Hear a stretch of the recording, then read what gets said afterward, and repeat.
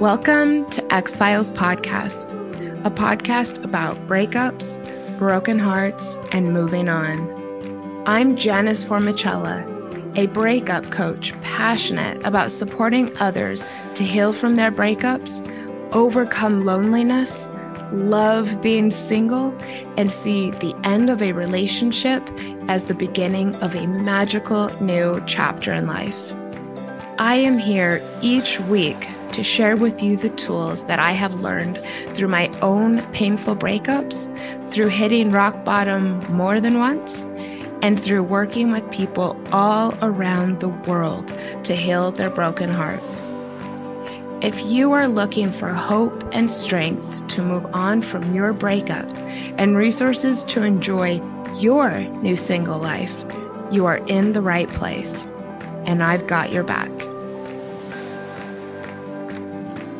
Welcome to another episode of X-Files, everyone. I hope that your years are going really well, and that if you have been going through a breakup, before listening to this, that you're doing all right, and I'm definitely sending strength and, rooting for you. I know that everybody has the opportunity to turn their breakup into a brand new beginning, even if it was super rough, which is what we're going to be talking about today. So I know that it's definitely not easy, especially if you're dealing with some trauma. So you're all in my thoughts, and that's what we're doing here today. So welcome back, Katie. Thank you. It's nice to be here. I'm excited. Yeah, I've loved the episodes that we've done together. Everybody scroll back up just a couple episodes because we just today dropped talking to your kids about your breakup. And it was such a high quality episode. I am so proud of what you, me, and Brian Dunn put together. So if you are a parent who is going through this and wants a really, really great resource, please go and check that out. And before we get started, Katie, I know that people are becoming more familiar with you, which is what I wanted because I think your content is so fantastic. Can you just say hello and maybe where you're hanging out most these days? Yes. Hello, everyone. I'm Katie, founder of Co-Parenting Peacefully. You can find me at Co-Parenting Peacefully on Instagram, just doing all the co-parenting stuff, helping people through all of those challenges, which is really fun. Yeah, in fact, if you don't mind, I really am such a fan of your Instagram. It's probably one of my favorite ones.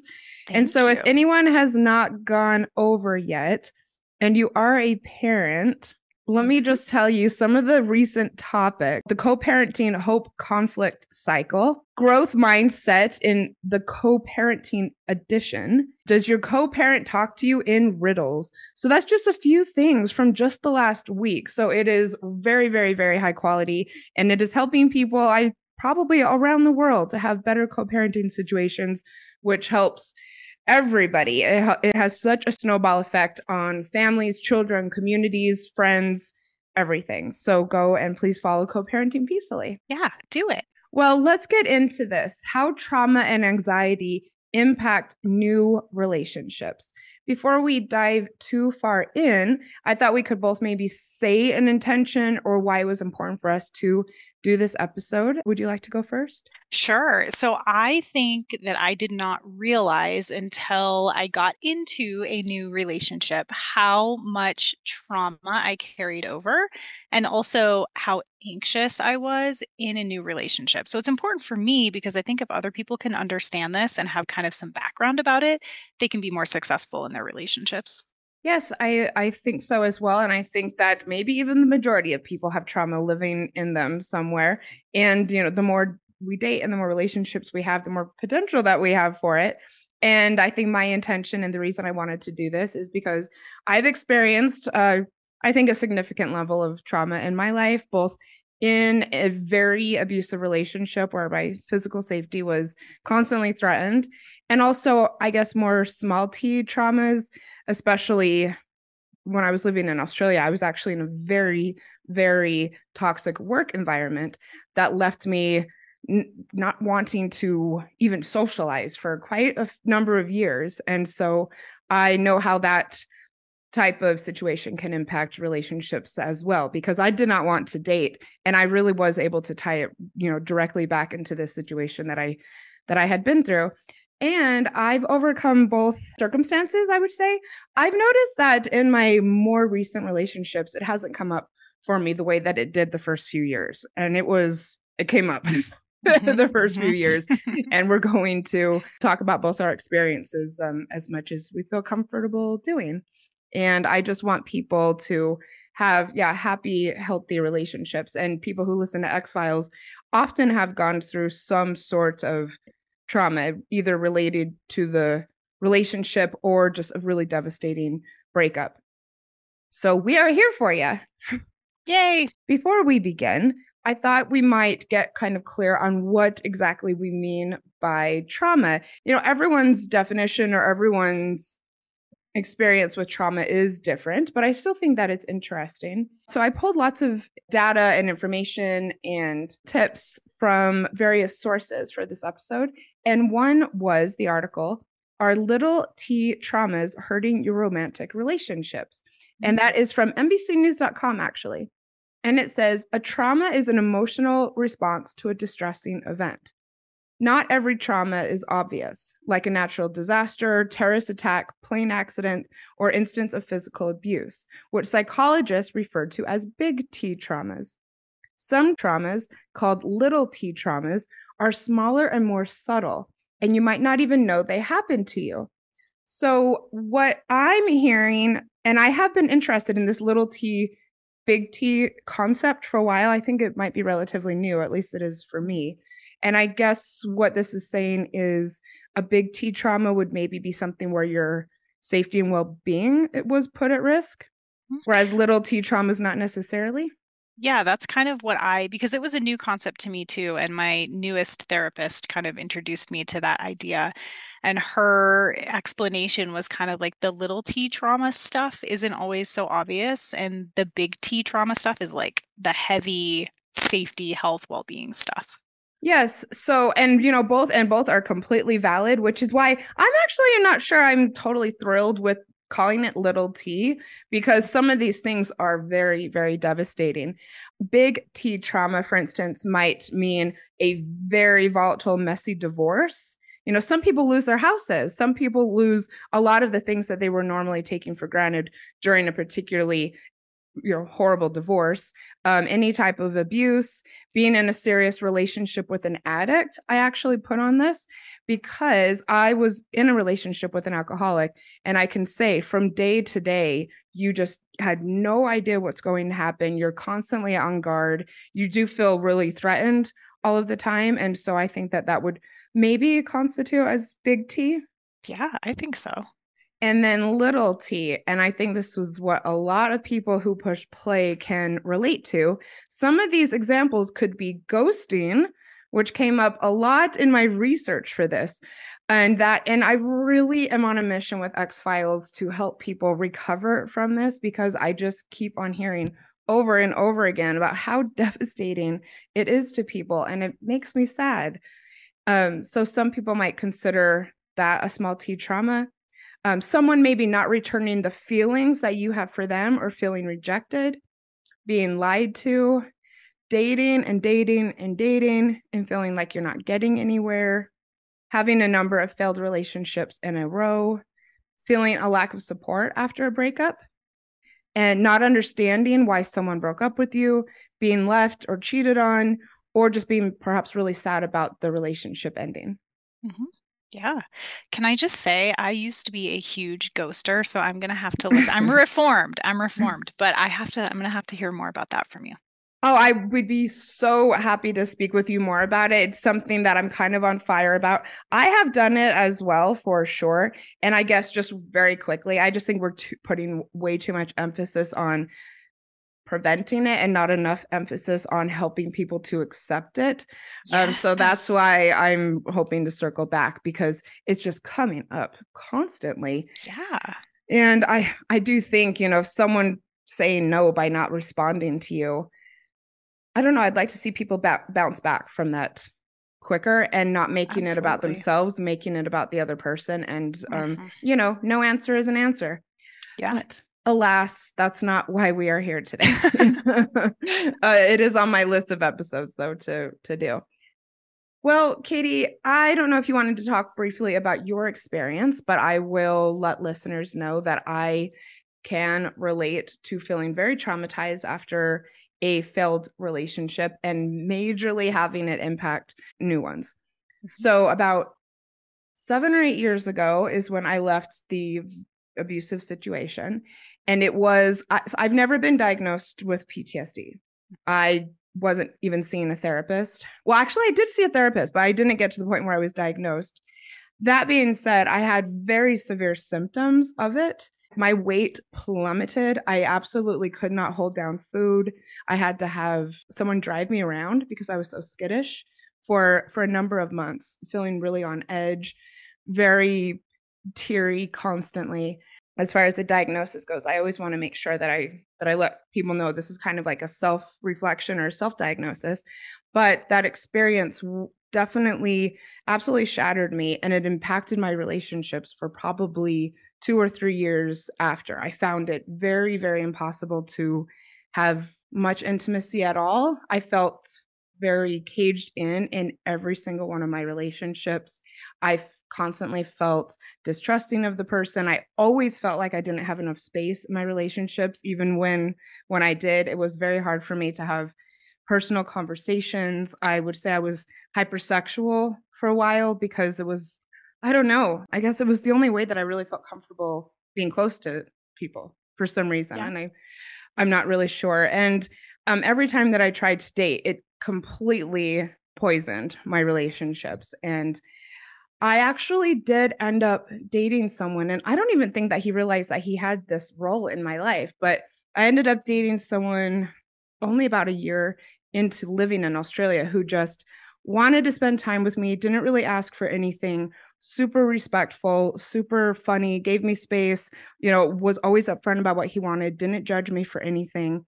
And we stayed just kind of dating on and off for quite a while, maybe like 3 years. And it was through that somehow I got more comfortable dating other people to the point that where I am today, which it doesn't really come up very often. In fact, I'm in a new relationship and, feeling good, footloose and fancy free. Yay, I love it. And then my other experience was, as I said, I was in a toxic work environment. And when I got out of that situation, which left me nearly penniless, without a job, without a visa, with my life completely turned upside down, I was so skittish of other people that when I moved back to America, I actually didn't date for several years. When I first got here, I didn't even want to have friendships just because I I ended up just relating people with pain through it. And I just Yeah. figured, well, if I don't, rely on anyone and if I'm not letting people into my life, then I'll be fine. And, I had to get over that, which I did, luckily, but I can relate to everything that we're going to talk about today. Yeah. Yeah, I think I haven't had a lot of workplace trauma. Most of mine have been relationships. There have been some abusive relationships. There have been some emotionally abusive relationships as well, not just physical. But I have a diagnosis of complex PTSD and anxiety, which I've had. I've had the anxiety diagnosis since I was like 12. So it's been a long road with the anxiety. Like I said, I didn't realize how much all of those things played into a new relationship until I finally met someone who was kind and patient and understanding. And then I thought, oh my God, like I don't want to ruin this. So here we are in therapy. We're about a year in, and he's noticed some changes. We were just talking about it last night because I was talking about doing this podcast with you. And he was like, I've noticed huge changes in your level of anxiety and like the stuff that you bring to our relationship. So, Mhm. man, it's been so helpful to really work through it with someone, a therapist who knows what they're doing. Oh, that's fantastic. And I hope that you continue to maybe give some insights into how people can process this because, therapy is accessible to some people and not to others, sadly. Yeah. But I'm really, really glad that that's working for you. And, I just wanted to touch on part of the reason why this workplace trauma impacted me so much is because I was actually working for some friends of mine. And Oh, so the fact that the way that it went down resulted in me not desiring friendships even. It's pretty that's so severe. hard. Yeah, it was. Yes. Yeah. And I'm really glad that I got over it. For me, taking a time out from friendship for a while did help me to kind of recalibrate, but we'll talk about that as we go along. Yeah. So I think that a lot of people listening to X-Files are not dating, or they're single is really what I should say. And one reason I wanted to do this episode is this is your time, everyone who's listening, to process and heal from this, because there's many ways that it can come up once we start dating again if we don't address it. So we're going to go through some of the ways that it appears when we're trying to get close with someone again. Mm-hmm. So first of all, and I have experienced this, unexplained or unprovoked conflict. And this is a quote from Is a Past Trauma Impacting Your Current Relationship by selfcare.com. Someone struggling with trauma is often dealing with post-traumatic stress disorder. This condition can cause nightmares, flashbacks, hypervigilance, avoidance, disassociation, and more. In this state, your partner may behave in what feels unpredictable to you. Have you experienced this? I can say for myself that I was surprisingly volatile in a couple of my very early relationships after the abuse. And that is because I had resentment towards my previous partner that I hadn't dealt with. And I was very sensitive to feeling controlled. And I would lash out. And I also think I really wanted people to read my mind and for me not to have sensitive conversations about what I did and didn't like, because I was just overwhelmed. You know, I had gone through something that was so emotionally traumatic, I guess, or emotionally charged, that I was just over it. I felt like I did want people in my life. And like I said, I definitely was feeling, you know, like hypersexual, but anything sensitive, I felt angry. Like I felt like I'm over this. I just want things to be easy, I think is what I wanted for a couple of years. And yeah, it definitely wasn't good. And I hurt, you know, more than one person because of it. Yeah, same for me. I think mine showed up a little bit differently. I tended to be avoidant. But it was like out of nowhere. People I was dating would say, what happened? I don't understand. Like 1 minute we're having a ton of fun, everything's great, and the next minute you're gone. Like I would not waste any time. I would walk right out the door if there was even a moment of conflict, even a moment of something that I didn't like. I definitely did that too. If I felt even like the tiniest bit of not feeling attracted to someone for like just a short amount of time and not feeling, you know, excited and charged up, I would be having like great conversations with a guy one day and like seriously break up with him the next day and catch him completely off guard just because, I don't know, I had a bad feeling and I just ran with it. And in fact, I can think of more than one man who probably would have been great boyfriends, but I couldn't handle it. I know. I don't want to name any names, but you know who you are. Yeah, I did the same thing. There have been a couple of times I've looked back and thought, man, if I hadn't been so like traumatized from previous relationships, I could have opened up and I could have like maybe had a great relationship with these people, but instead I ran. And that's why this particular man in Melbourne was so important to me, because he did want to be close to me, but we had such an intellectual connection that we would often just get together and, you know, talk about movies and books and this and that. And it just, the pressure was so low that somehow it got me more comfortable again. I love that. I think a big thing for me when I was first starting to date, and also right now, is figuring out, are these my old wounds talking? Or are these actually problems? Are these actually like the infamous red flags that everyone always talks about? And I think that's something that people who have trauma and have anxiety really have to work through, which is a process, I think. And I think there are tons of ways to do that. But for me, a big one was therapy. It was having other people to bounce these things off of, because when you're coming out of a relationship where you're not even sure what's up and down, sometimes you need somebody to bounce those things off of until you can learn how to trust yourself. But also like just personal evaluation, spending some time, is that this is not my old partner. This is my new partner. And what other things have they done to show me that maybe they're who I'm assuming that they are? How have they shown me that they're safe? Like all of these evaluation things that you have to take into account, but it is really hard to figure out in the beginning. Is this old stuff or is this actually a problem?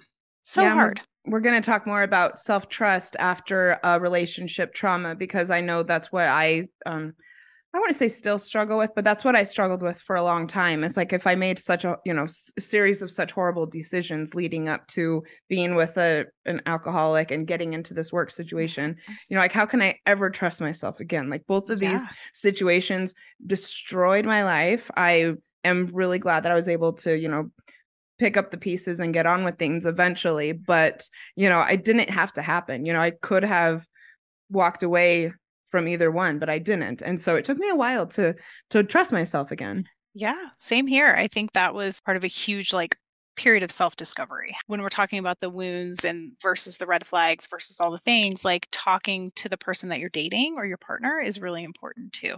Because you can get a feel for are they respectful? Do they actually believe what they're saying? All the things. Yes. And we will talk more about trying to figure out if you're ready to date again after all of this. So you said that there's some internal questions. Maybe you've learned these from therapy, or maybe you've learned these from your own experience. But if someone is maybe dating or starting to date and is not quite sure why they're feeling uneasy, there's some questions that you suggest people ask themselves, right? Yeah, so many questions. I mean, I think that the most important ones are like, what is my trigger here? And what are my fears underneath that trigger? What does it remind me of? How am I kind of reliving old situations versus like what I'm actually living now? Because I found myself doing that a lot. Someone would say something that resembled something that a previous partner would say, and I would get stuck in that loop. And I would really have to ask myself, okay, Katie, are you living in the present or are you living in the past? Like, what do you know of the new person versus how are they like your ex-partner? So there were like all of these parallels that I would always make in my mind, but that's also again where sometimes that third party it can be helpful because you can question and evaluate and try to figure it out on your own, but sometimes you need another set of ears, which is why therapy is so important to me. Yes. And you know what? Maybe some people out there don't think they necessarily need therapy, but dating coaching as well can be really great, because I mean, this is what we do is we sit down and we, talk about things. And, also, I think sometimes our friends are not the best people necessarily. And that is for so many reasons. That's because they're not trained professionals. That's because it can wear on the friendship.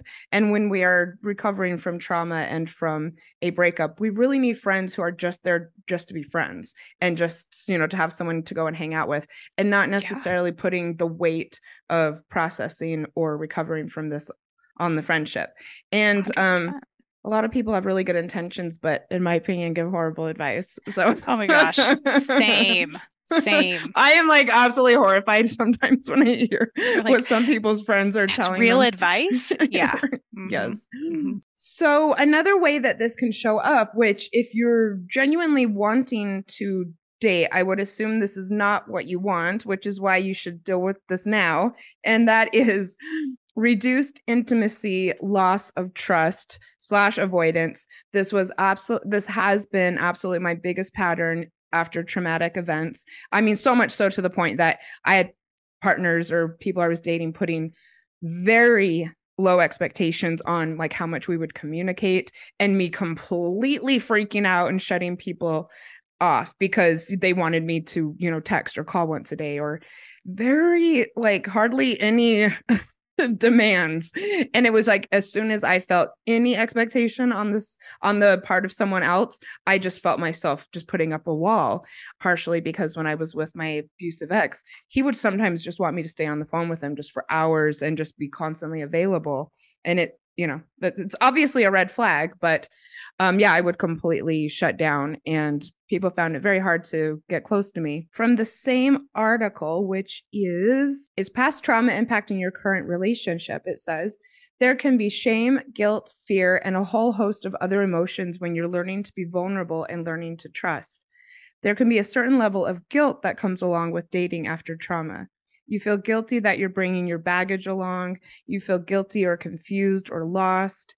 You feel guilty for doubting your partner. You may also feel shameful that you've had moments that you've behaved in ways you wish you hadn't. Sometimes the fear gets a hold of you and it's hard to see clearly. And I know one thing about trauma for me is that it just bombards your brain and it's really hard to look objectively at situations. Yeah, absolutely. I think I experienced that a lot, and especially with my anxiety, it's like it's just a whole different mindset, and you're just in this like panicked state of, oh my God, what if, what if, what if? Yeah. And you're there, and then your partner's like, what the heck is going on? Yeah. Yes, yeah, completely. And I can relate to feeling lost and confused and really kind of angry with yourself that you're feeling anxious and that you're feeling distrusting, especially when you first meet someone, you're excited. And then a couple weeks in, when they're wanting to have a little bit more communication, you're completely shutting someone wonderful out of your life. It can, yeah, definitely get in this loop. But I also know for me, I felt physically even unable to have conversations or have phone calls with people because I had such a wallop. And the only thing I could really do was walk away, which is why it serves to deal with this before you start inviting people into your life. Yes, see your favorite dating coach right here. Yes, completely. I mean, look, there's all the time in the world when it comes to connecting with people. And if you want to do it, you want it to last. And I mean, having multiple breakups in a row after this abusive relationship was not equally stressful, but more stress on me. And I really wish that I would have sorted my shit, because then I just kind of got stuck in this drama cycle with people that were actually pretty lovely for the most part. Mm-hmm. Mm-hmm. Yeah. So how to overcome this? I think that this is important if you're listening because you want to date. I mean, the last thing that you want is to start dating and then not want intimacy.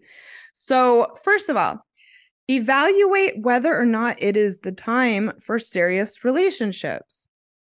Mm-hmm. Yeah, I did a lot of people used to call me one date Kate because I could go on exactly one date and that was it. I would never speak to them again. I would ghost them. Awful, I know. But I hadn't taken the time to decide if I was actually ready for a relationship, even a casual one. So I so agree with that. And my last relationship before I moved back to America was with someone I was absolutely head over heels for. And I wasn't ready. And I thought that I was, but then once this kind of blew up in my face, I did have a very serious talk with myself and just said, this isn't the time for it. You've got so much to do and learn and so much to recover from and process that you need to put this desire aside and come back to it when you're in a better place, which is what I did. And you know what? It was actually longer than I think I've ever said publicly. It was years. But it was worth it. It was so worth it. So always worth it. Mm-hmm. How to overcome fear of intimacy. Be honest with yourself and others. Are you still processing this? Do you need to let other people know that you're still processing this? Really evaluate where you're at and be specific about where you're at. Mm-hmm. Yeah, I think this is one of the keys to my relationship working now. We've been together about a year, but really being honest about here's what I'm bringing, here's what I've been through, yes. Here are the things that are barriers for me and what I might need a little bit of extra help with. That has been paramount to it working out. And when was it that you started sharing these things? Because for me, you don't want to put too much on a brand new relationship, right? Mm-hmm. Yeah. It was slow. It was a process. But I think I shared kind of the anxiety piece of it fairly early on because I didn't want to scare him off.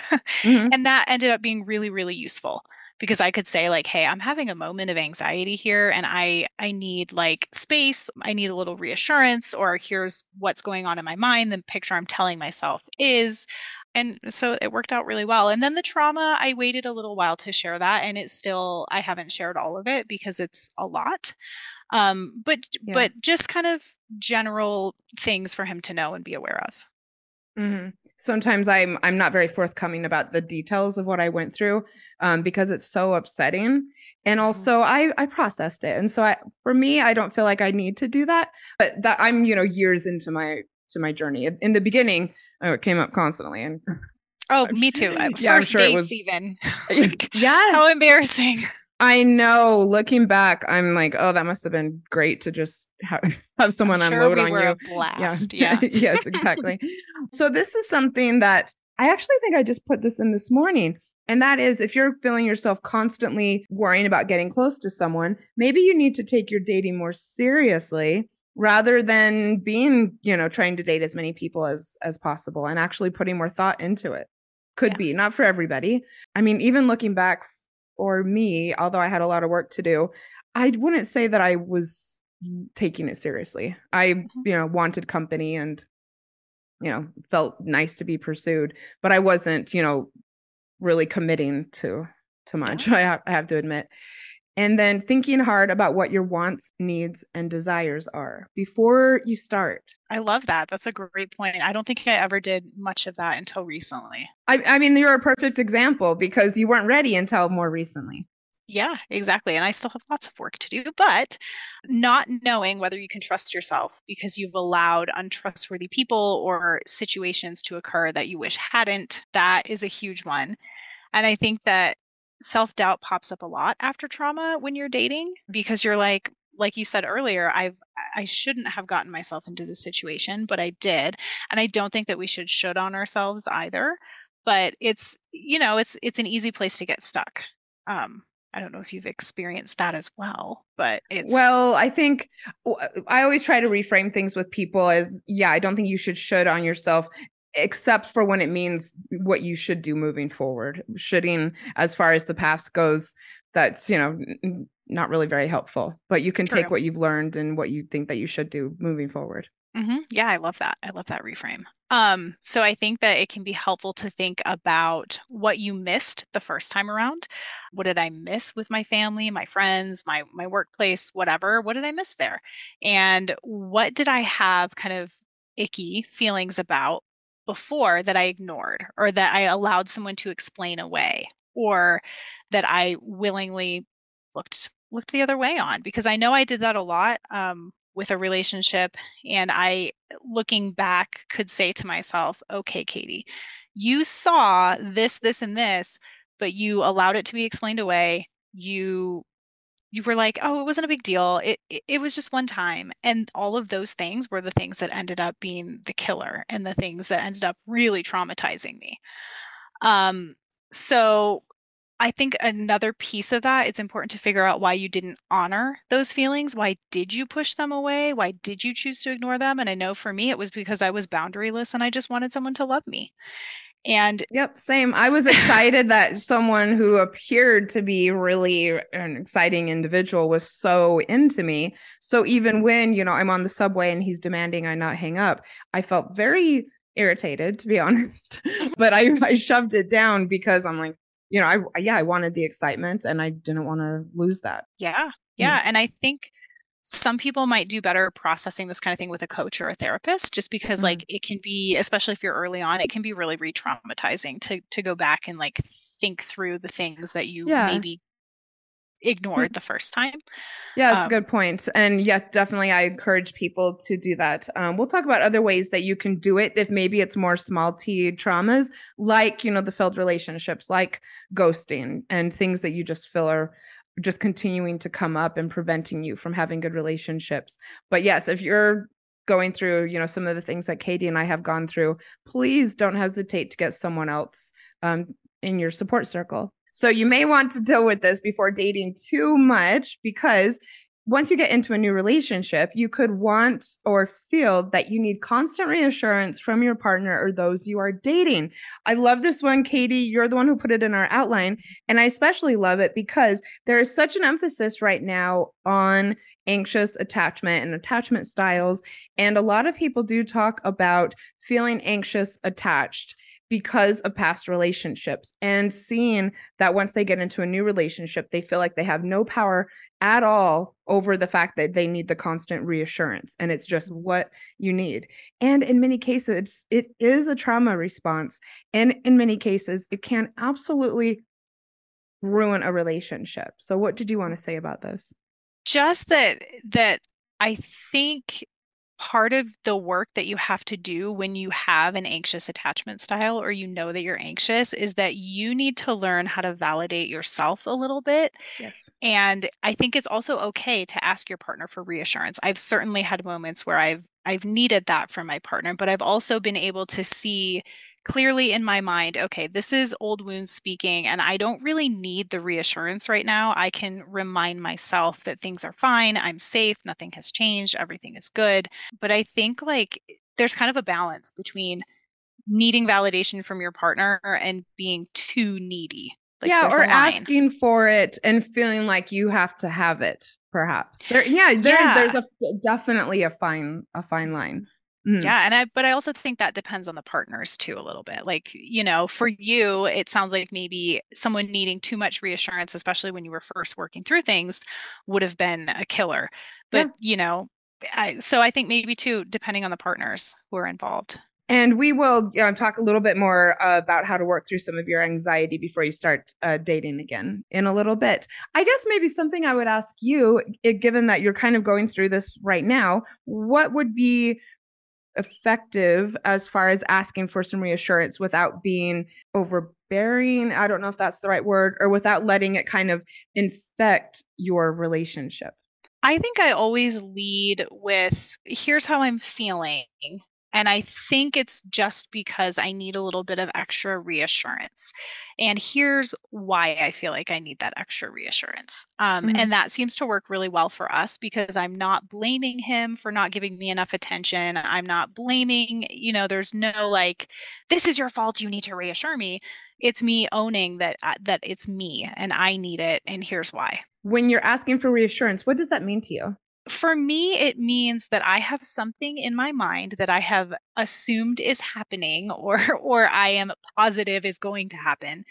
And I need to hear from my partner that that's not true. For me, that's what it is. And he generally can do that very well, very easily. We've kind of figured out a way that works for us. That's great. Thank you. And we should double date sometime. I'm asking because that's something that right now I wouldn't say is something I struggle with. So, but I think a lot of people can. So I really appreciate the real life example. Yeah. So one of the more common trauma responses is the fight, flight, or freeze. Katie, do you know much about this? I mean, it seems like you've been kind of working through some of this more recently than I have. And so when it comes to fight, flight, freeze, has this either shown up for you or perhaps with your clients? Or, what do you think about how this can show up in new relationships? Oh, man, I think it shows up everywhere. It shows up for me with my co-parent. I tend to freeze and I tend to flight. I don't necessarily think that we're stuck in one response all of the time. So for me, with my co-parent, it's huge. It's never going to stop. I know it. He's a trigger for me. There's that part of it there. And I also think it shows up in relationships just based off of like your attachment style, based off of your level of comfort with conflict, all kinds of places that I think it can show up. Yes, and I think it shows up early in relationships when you haven't processed your trauma, because as soon as you start feeling triggered, you will likely do one of these things. Some examples being maybe trying to, control the behavior of your partner, making a lot of demands. Grudge holding can be kind of a fight response. I definitely did that early on when I was first living in Australia. It can also be more aggressive reactions such as, rage, blame, contempt. And, you can even completely lose control and do things that you probably really regret. So flight, this is what Katie and I were talking about a couple of minutes ago. And that's kind of, being passive aggressive or maybe shutting down, withdrawing, isolating, avoiding people. That's what I did for a few years. And then some people might actually like physically leave the situation or completely shut someone down. This could also, I think, maybe one of the reasons why you ghosted and why I've done it as well is because as soon as I, sometimes decided I'm done, I was done. Don't even need to have a conversation with the person. I'm, outie, 500. Yeah. I think for me, the avoidant part of it was more not being able to form an emotional connection because I was too afraid to do that. Mm-hmm. And then you just wanted out as quickly as possible. That was it. Yep. Yeah, Gone. I can absolutely relate to just being, just over it.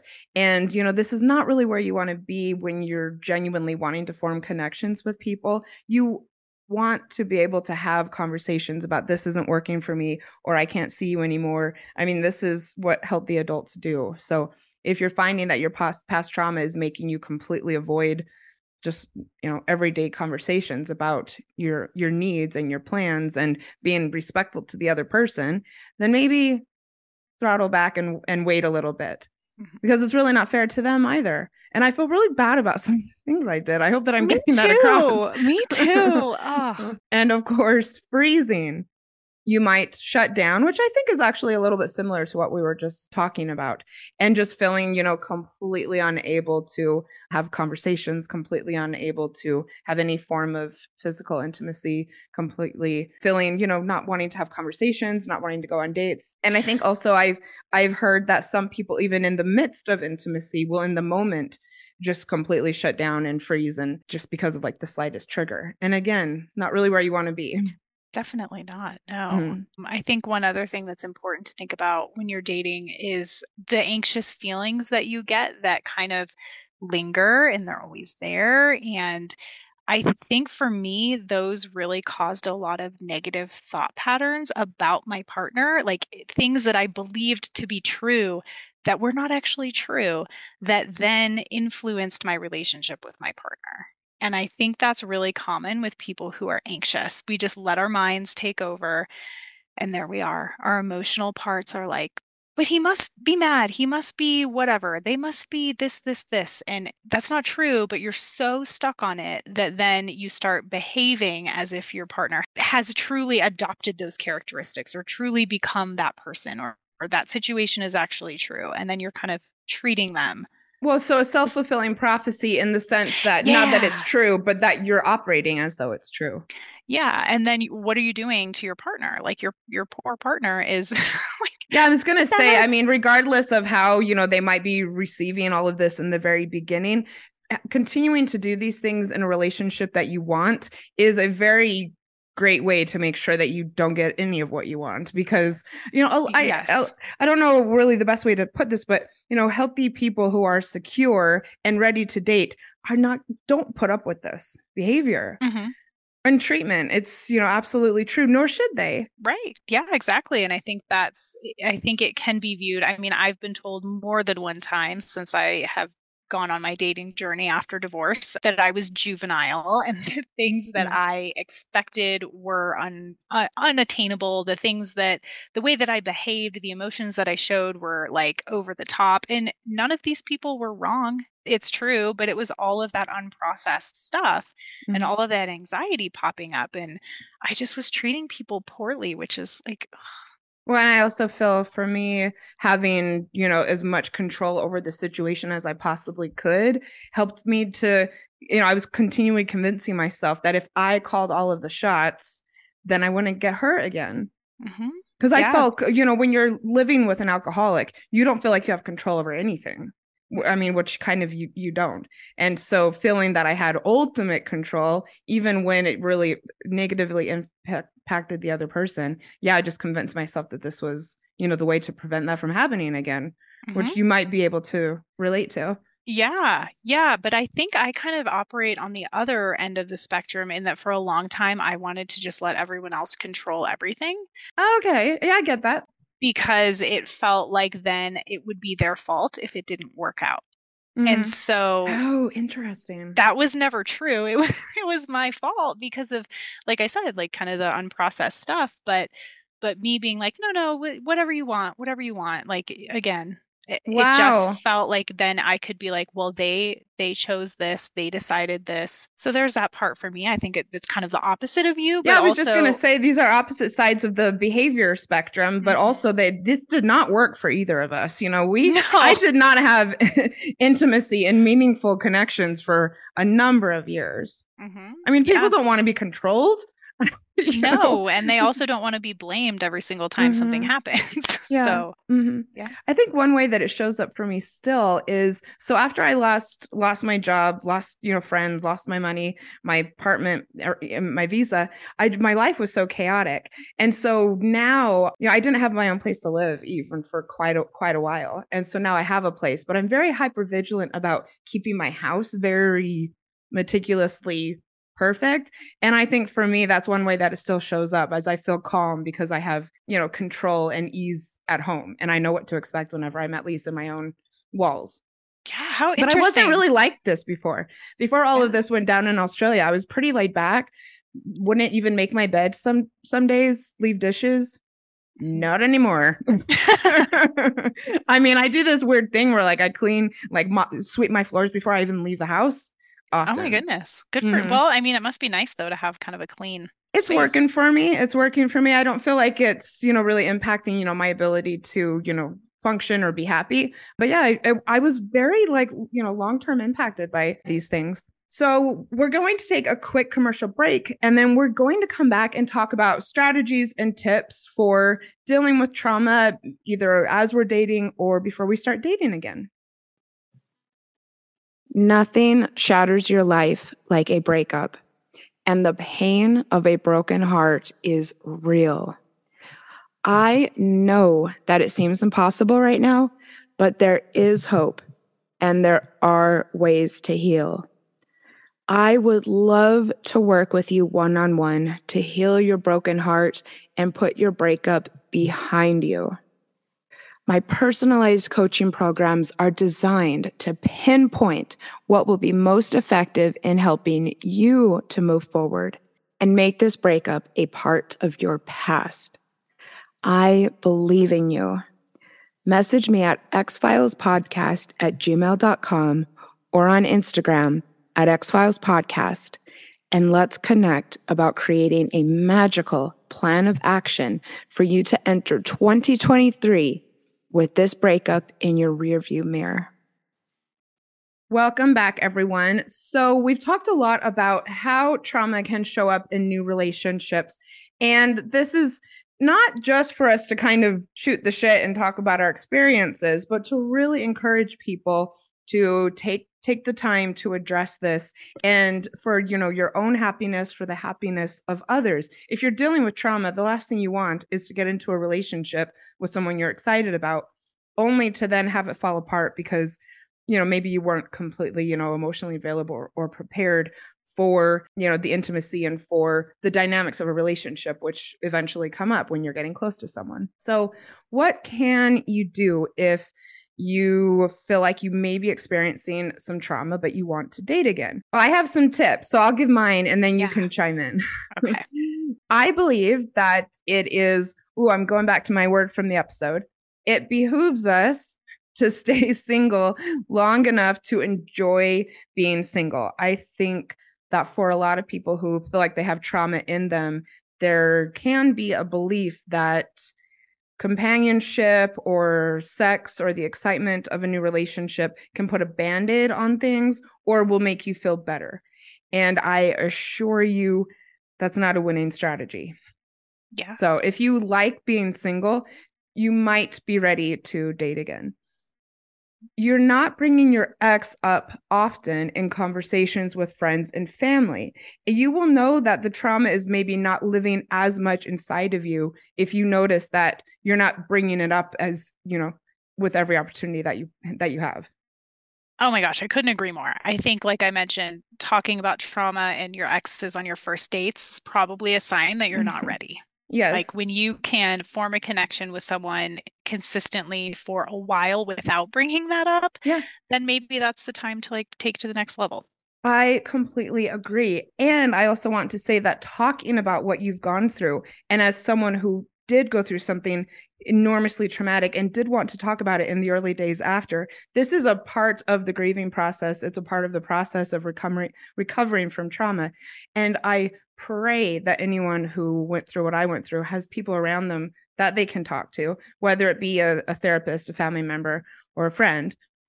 And it's a part of the process that you might want to go through while you're not involving other people in dating. And you have stopped to look at your patterns. You have stopped to process the breakup. You've evaluated what you might do differently next time. And you know what you're looking for. And you know how you will stay accountable to what you say that you're looking for, what your boundaries are, and how you will execute them. Sometimes when we have a traumatic experience, we don't want to think critically and objectively about ourselves. And we tend to go from one situation to the next really fast, possibly because we don't want to think about what we've gone through. But if we genuinely want happy relationships, you have to.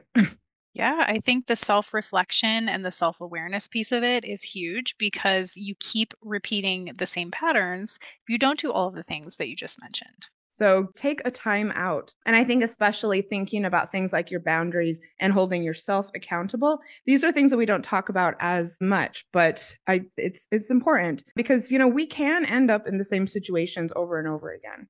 I mean, a lot of listeners will know about the cycle of abuse and the fact that some people just hop from one abusive relationship to another. I think it's important to think about how you will get what you want and, what you're going to say if maybe you're finding yourself slipping. So another tip as far as coping with trauma and recovering from it before or while you're dating is going slow when you're dating again. Katie can definitely talk about this. Mm-hmm. There are so many benefits of slow dating, especially when you are dealing with trauma.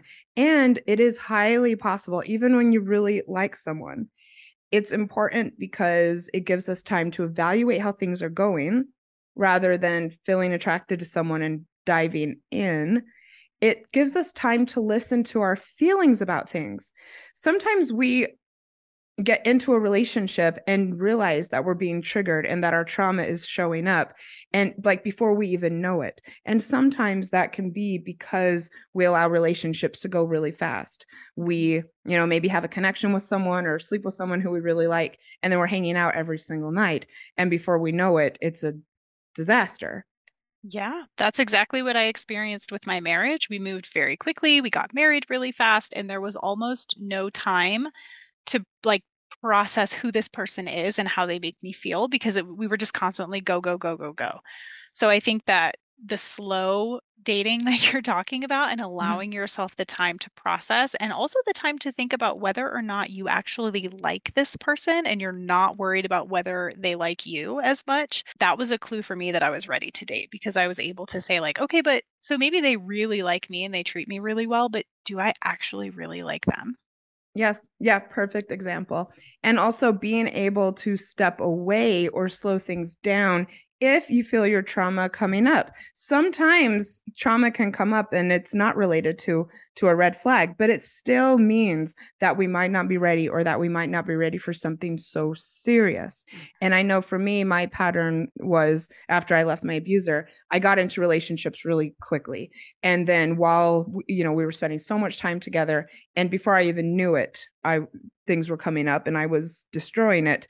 And then having to deal with, big breakups or arguments or things that sucked because, I found myself kind of in over my head because the relationship had gotten serious so quickly. It also helps to develop healthy communication with those that you are dating and discovering if they will be able to do the same. If you have trauma in your background, you want to be with a healthy communicator and you want to also healthily communicate. So going slow can help establish this. Absolutely. Yeah, I think that's a huge one. And along with that, I think with those of us who have anxiety and have trauma, the setting boundary part of it can be really hard. So that communication piece, like knowing how they're going to receive your boundaries, knowing how they're going to react, how are they going to talk through that with you? So important. Yes. I mean, the moment that you have an uncomfortable conversation with someone is really the moment that you learn whether or not you should really move forward. And you are absolutely going to want that if this is something that you think that you'll be working through for, sometimes years to come, sometimes our entire lives. And of course, going slow helps you to build trust with yourself and those you're dating. Another really important thing if you've coped with trauma in your past. Yeah, I love that one. The building trust with yourself is something that I think is really hard, but going slow allows you to that time to evaluate, like we were just talking about, and to figure out okay, yeah, this is working for me or this isn't. And is this trauma or is this anxiety or is this like really a problem? I like this. I like this conversation a lot. So, ways to process. I am not a therapist. I am a life coach and I have lots of experience for sure, personal and professional. Katie also is, we're not therapists here, but we have processed lots of trauma. We've done it with therapists and without. And so I definitely don't want anyone to take this as medical advice. But I think that there might be some people listening who have some small T traumas who think that they might be able to process it or may want to at least learn more about what happened and get to the point where they know if they want to have someone come in or not. So I thought we could give some of our own tips for processing things, especially if you're listening to this because you just had a bad breakup. There are a lot of things that you can do on your own to kind of have a bird's eye view of what just took place and kind of figure out what to do next. Of course, therapy. There are so many resources out there, whether or not you're insured. I have never tried the online therapy before, but I know that that's just taking off like crazy. Mhm. Yeah, I've never tried that either. I'd be interested to know like how it works for people. Yeah. So yeah, hit me up on Instagram if anyone has tried it. That could maybe even make an interesting mini episode or something. Yeah. And if there's anyone who owns one of those companies who wants to sponsor X Files, you can hit me up as well. There are lots of different relationship inventories that we can do. And I think when it comes to some of the small T traumas, such as failed relationships that come one after another, or feeling like you're not getting anywhere in dating, or feeling like you're kind of stuck in these patterns that you can't seem to stop. Doing relationship inventories and pinpointing what your patterns are can be really, really powerful as far as evaluating what to do next, evaluating whether or not you need to take a break, and evaluating what it is that you want to work on. I think sometimes coaching and therapy can be more effective when we know going into it what we want to get out of it. Mm-hmm. Yeah, definitely. So one thing that I did when I was first living in Australia, and for those who don't know my life story, after I left my abuser, I'm American and I was in America, and then I ended up moving to Australia because I had a job opportunity. So that's why I keep on referencing this. And it was very soon after I left this abusive situation, and I was a hot mess. Like, I don't even know how I got to this point today. But so one thing that I did when I was first living there is I got really, really involved with 5 Rhythms dancing. And it's kind of this form of dance therapy in a way. And it's facilitated open form dance where someone is responsible for choosing this really amazing playlist and people just kind of come and let the mood take them.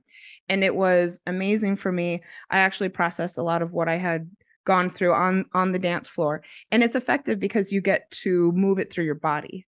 And so it might not work for everyone, but I have had many, many, many friends who did 5 Rhythms dancing who had a similar experience where they felt like there was something inside of them that they hadn't been able to shake, and that through going weekly to these dance sessions, they felt like they were, especially if maybe you can be intentional about what you want to process when you dance. Coaching can be really, really, really effective, especially if you have patterns that you really want to break. And journaling, I think there's lots of different ways that you can do this. You can talk about, the things that you want to forgive yourself for. You can actually get out of your head and onto paper some of the experiences that you went through, and that can help to move it through your body as well. It can help you to think about what you want in the future, maybe some of your promises to yourself, and get to the point where you know what your next moves are. Oh, man, I love all of those. I think one that I would add is it's sometimes can be really important to find a peer group. Oh, wow. People Great. who understand what you've been through. And I know there are a lot of those on Facebook, but I also know that you can kind of look through resources in your community. If you have a therapist or a local coach, they can sometimes be good people to find that peer group. But I think it's really helpful when other people have lived the same experiences to be able to like talk to them, go to a support group every month or whatever. And I think it's just another way to process and heal. Thank you so much for bringing that up. I don't know why I don't mention this very often on X Files, but I was really involved with Codependents Anonymous for a number of years after I left my abuser, because one aspect of codependence for many women is that they get into relationships with alcoholics. And so I learned about codependence and Codependents Anonymous and started going to groups. And there was even groups that were just for women. And I got really into it for a few years there. And it was very, very effective for me. So definitely people can check that out. And I'm still a part of a Facebook group. It's called Codependent No More, I believe. And it's good. It's women sharing their experiences. And I've seen that it's actually a very positive vibe as far as this is what I'm going through, but I really want to overcome it as well. So, and I also wanted to mention that there's lots of Codependents Anonymous meetings online as well, as far as, and also there's other 12-step groups that meet online. So wherever you are in the world, there are resources. I think one thing that you really wanted to talk about then, and I'd love to hear from you, is we mentioned this earlier, but once we get out there and start dating again, it's important to know how to differentiate between trauma and red flags. Mm-hmm. And this is particularly important right now because the world is really enjoying talking about red flags right now. So what do you think as far as how to know if it's your intuition, if it's your triggers, if it's unprocessed trauma, or if this is something that you should walk away from? So for me, an important part of that was kind of the internal evaluation process, but also what I struggled with in some of my relationships was how do I figure out if I should be treated this way or if I shouldn't? Like, how do I know? And so for me, a really important part of that was like scrolling Instagram, talking to my therapist, figuring out like, okay, well, how do other people expect to be treated? Because I was getting the bottom of the barrel and I was okay with that. And I just assumed that that's kind of what I deserved. So I think a part of the evaluation process about red flags versus the triggers and trauma and anxiety was figuring out how other people are treated respectfully. And then I think for me, the triggers versus red flags was really a process of what does this new red flag that I'm seeing or that I think I'm seeing, how does that relate to the old trauma that I have? So again, that kind of internal dialogue about, okay, because like red flags are different for everyone. So what's a red flag for you might not be one for me. I think too, having that internal dialogue with yourself is important. Yes, and this is where it can come in handy to know ahead of time what your red flags are, what your boundaries are, what it is that you are looking for, what perhaps your non-negotiables are, and then also having the conversation, like I said earlier, how do I hold myself accountable for these things that I'm saying I want? And I went through this recently and it sucked, but I was, in a situation where things were coming up that were on my list of non-negotiables. And I held myself accountable. Calling it quits sucks. But I mean, look, we're looking for, long-term happiness and relationships that are healthy and that last and that bring joy to our life. And it's not worth it. And we're not looking for just momentary satisfaction in between, drama and things that make us feel uncomfortable. Yeah. I think the drama piece is huge too. I think when you're talking about your intuition and like you just know that something is wrong. I have never actually been wrong when it's that gut feeling, that initial like, oh, this doesn't feel quite right. I'm almost never wrong. And had I honored those feelings, and I think that's different than letting your mind take control. It's like that, that initial reaction.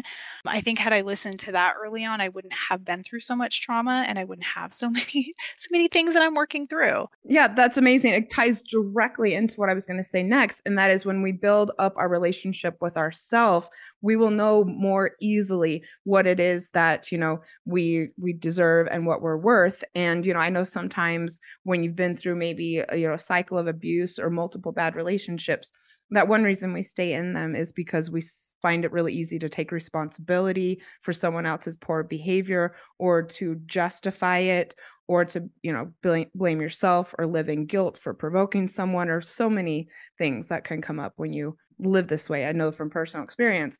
But when you have a good relationship with yourself, then you will know that it's not your fault and you will know that it's unacceptable. Yeah, I couldn't agree more. I think that's you hit the nail on the head. You have to have a certain level of self-awareness and self-respect, and just in order to figure out what's actually a red flag and what's actually a wound or what's whatever. And this is why, again, staying single for a while can be so useful, because when you are single and loving it, you very likely have a pretty high level of self-worth, self-respect, self-reliance, self-love. You're probably pretty jazzed about your life and how you're showing up for yourself.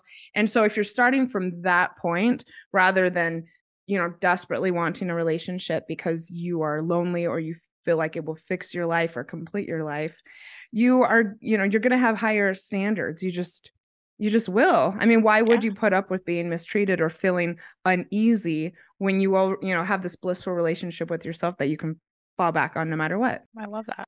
So I just have a few tips for people who are trying to develop self-trust after going through this. It is so very important. And it's a great thing to do while you're single. We've talked a lot about what you've done in your new relationship, but knowing that you had this pattern of ghosting and one date Kate, I mean, was there anything really intentional that you did either with your therapist or without to get to the point where you were more confident in your decision-making ability? I think that for me, part of my process, and it might not sound great, was going on all of those single dates, because there was a time when I didn't know what I liked or who I liked or how I expected to be treated.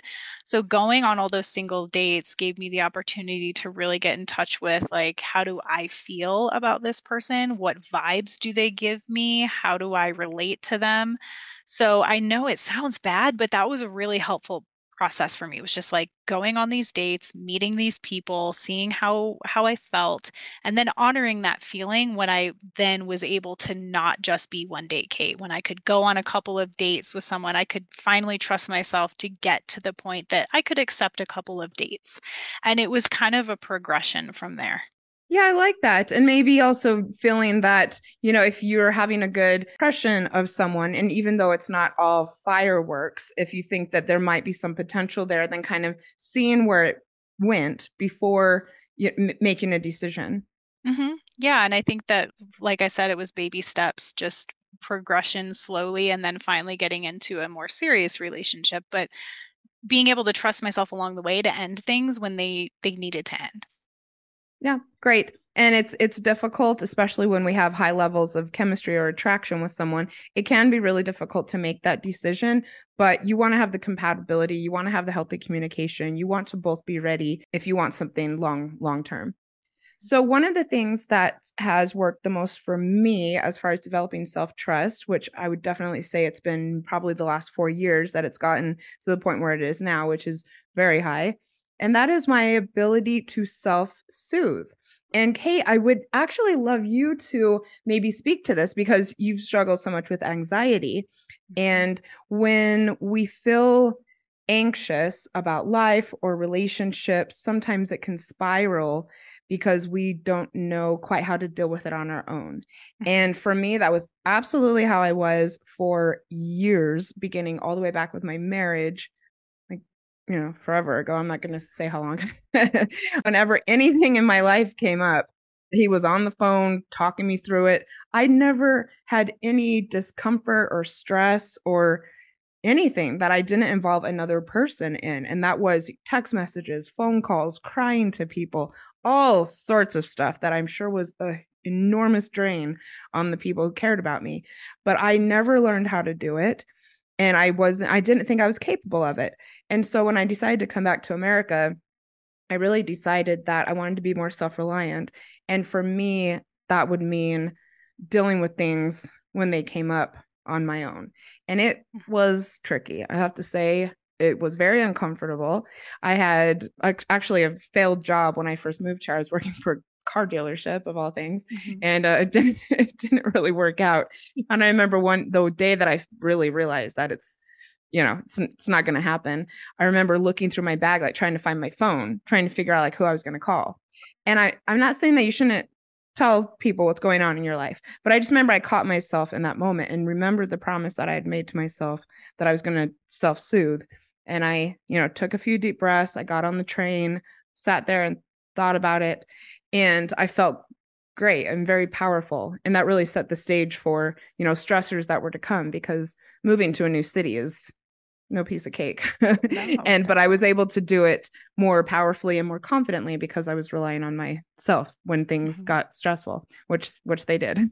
Yeah, I think like self-soothing for me has looked like, first of all, understanding that I am the only one who has the power to make a choice or who has the power to decide what I'm going to do next. And also understanding that everyone that I talk to, I don't always want their opinion. It's not always helpful to me. It's not always like, it doesn't always validate me. So being able to sit with the uncertainty, being able to calm myself, which I do a lot just by saying, like, you're safe, everything is okay, this is not catastrophic, everything is fine. That gets me through those moments when I'm really stuck in my mind. And then after, I get anxiety and panic attacks a lot. So after those really high intense moments are over, then I'm able to kind of sit there and think, like, here's what I want to do, here's what I don't want to do. But really, those kind of mantras are so helpful to me. And then sometimes I have clients do this exercise and I don't think they always love it, but some people who are still really codependent and have a really difficult time trusting themselves and self-soothing, I send out into the world to do homework assignments. Try something on the menu that you don't normally think that you'll like and see if you like it. Trust yourself to make that choice. And they're like, but I just want to stay with my regular coffee. Well, try something new and see if you like it. Trust yourself enough to evaluate that. So I did a lot of that too, learning to go out by myself, learning to try new things, it's all part of the self-trust and the self-soothing for me. It's amazing that you're saying that because the next thing I was going to mention is spending time on your own.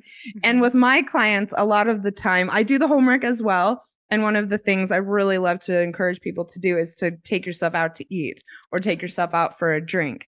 Yep. And the more comfortable that you can get doing something like that, the more you will absolutely be able to trust yourself. I mean, a lot of people listening, I mean, just think if this sounds uncomfortable to you, I mean, just maybe consider all of the things that you're not trusting yourself to do already with that. You know, just going out into public, sitting by yourself, having people, you know, look at you, which is what a lot of people seem worried about. Being able to kind of manage your time and entertain yourself, being able to pick something out, being, you know, doing all of this on your own. That's actually quite a few things that you don't think that you're capable of. Definitely that was huge for me as well. For self-trust and also self-confidence. I enjoy spending time on my own. I don't do it as much as I used to, but it's something I'm definitely very comfortable doing. And it made me very, very confident, which served me, you know, in my dating life. But it was something I got used to whilst I was single. Small, consistent actions are a really great way to develop self-trust. So we're talking about things like, you know, maybe something that you do for 5 minutes each day. I stretch almost every day of my life, and that's something that I expect. It's something that feels good. It's something that's easy. And it's something that I trust myself to do because I made a commitment to do it and I did. And it's about making the commitments and then keeping them that builds self-trust. So even if it is just 5 minutes a day, it has a snowball effect. Absolutely. I think that's super important. And I also find that just in my line of work, people really enforcing boundaries with other people is a huge way to build self-trust and to bring some like, oh my gosh, I can do it. I love having people who consistently set and enforce boundaries. I think that's huge. And that's a good example too of how you can take something that you learned from your breakup and apply it in your professional life, which is something else I've become curious about just very, very recently. Yeah. In fact, I'm going to do an episode on using your breakup like professionally. That'll be awesome. I'm kind of like developing the concept right now. That'll be really cool. And another way to build self-trust is thinking at the beginning of your day, what do you want out of your day? What is one thing that you would like out of the day? What is one thing you would like today? And then doing that. And, you know, just takes 5 minutes at the beginning of your day to sit down and think. You know, I have, for instance, have a system of how I do my to-do list, and then I keep it next to me all day long and, you know, mark things off. I have 3 things that I tell myself I must do each day. And then underneath that line, I just do like little things on my to-do list. And I almost always get at least the 3 things done. And it does make me realize how capable I am for showing up for myself and makes me trust myself that I do what I'm going to say I'm going to do. And it goes back to the small, consistent actions. Most of us can accomplish 3 things. So I want to wish everyone out there luck, and also to tell you that I know that this isn't easy. And that's why I really, really encourage you to take the time while you're single to sort some of this. And, eventually I have to say for me, personal development became kind of a game / obsession, and something that I still have a lot of passion and that I get really revved up about. And you might as well. Yeah, same. I mean, I think the self-awareness piece and really learning about what makes me tick and why I am the way I am and what I've brought in has been huge, life-changing. And it's, and also I think it sounds like for me, even learning about your triggers and learning about your anxiety, that was something that you needed to be on your own to do, and something that you enjoyed and something that's really served you. Yeah, absolutely. I don't think I could be dating the way that I am now if I hadn't learned how all of those things impact me. Same. And I could not be dating the way I am now if I didn't push pause on the whole thing for a little bit. Well, everybody go follow Co-Parenting Peacefully on Instagram. And if you would like a little bit of support navigating all of this, please hit me up on Instagram. I do have coaching availability right now, and I would love to work with you on this. So you can find me at X-Files Podcast or Janice Formicella. The information is in the show notes. Same with Katie's information. Yay. Thanks for having me. You are so welcome. Thank you for the idea, and thank you for all of the insight and wisdom that you brought. Thank you for listening to X-Files Podcast. I sincerely hope that you found today's episode inspirational or useful. I would love to support you on your healing journey. All you have to do is send me a message through the X-Files Instagram account, and I will personally be in touch to get you started. Remember, if you are struggling with a broken heart, your feelings are temporary. I am sending you so much love and luck for the week ahead. You've got this.